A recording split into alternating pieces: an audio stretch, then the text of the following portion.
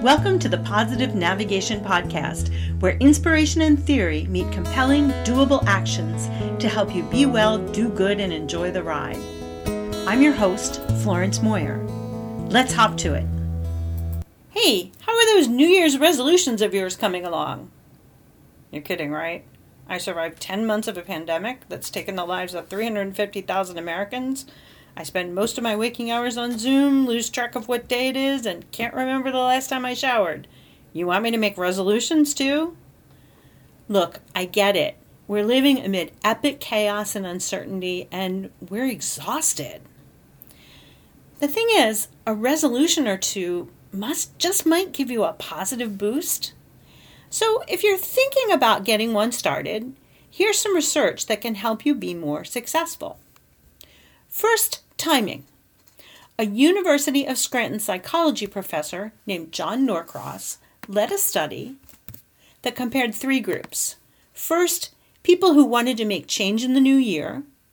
Second, folks who were thinking about making change but not necessarily around January 1st. And finally, people who were committed to setting resolutions at the first of the year. Among the people who embarked on resolutions at the beginning of the year, that third group, 46% were still going strong with their positive change after 6 months. The other groups faded out much, much sooner. So 46% isn't the greatest success rate, but it's way higher than zero. So if you're going to resolve, now's the best time. Well, how are you going to go about writing those resolutions? When and how is the best way? Again, 3 options. Option 1, make a list of resolutions and just go for it with no outside support. Next, make a list but seek some outside support to help you stay on track. Or finally, option 3, make your list super concrete and clear, have measurable steps to your resolutions, clear time frames for their accomplishment, and enlist long-term, ongoing support.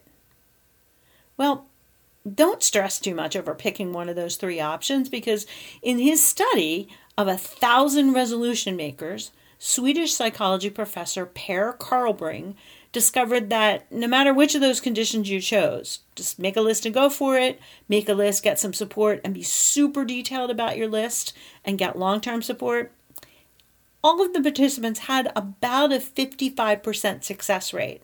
So that's better than the other study, but it's still higher than zero.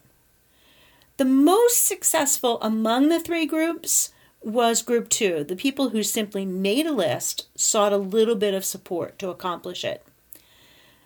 Carlbring's theory is that by putting in a lot of details and timelines, those are steps that you might fail to complete before you've even gotten close to your goal, and he suspects that might be demotivating enough to cause you to ditch your resolutions before you even got close to completing them. What about how you word and think about and talk about those resolutions? In the Swedish study, the resolvers were more successful when they worded their resolutions with "I will start to" rather than "I won't." The things they long for rather than the things they want to get rid of. And "I will start to" was more effective than simply saying "I will." For instance, "I will start to walk for 3 times a week." Helped people to be more successful than by saying, "I will complete a couch to marathon training this year." If you're still hesitant about doing the resolution thing this year, consider this from Christine Carter, a senior fellow at the Greater Good Science Center. She says the challenges of 2020 aren't over just because we're writing the date differently. At the beginning of the pandemic, we collectively freaked out, and then we acted. We did food drives, birthday parades, we applauded healthcare workers every night at 7 p.m. And then we got tired, and more tired, and more tired to the point that we're exhausted now. Carter continues, "It's too early to give up, friends. This messy middle is hard. And the coming year is not likely to be anything close to normal. instead of just waiting another year, maybe more, for it all to be over, we'll do better to re-engage with the things that bring us meaning in life. So I challenge you to take on a resolution that will bring you more meaning, rather than just because it's something people have done every January. Navigation Podcast. I'd be delighted if you would go over to iTunes or whatever platform you're listening on, give it a like, a recommendation, subscribe, and tell a friend about what you heard.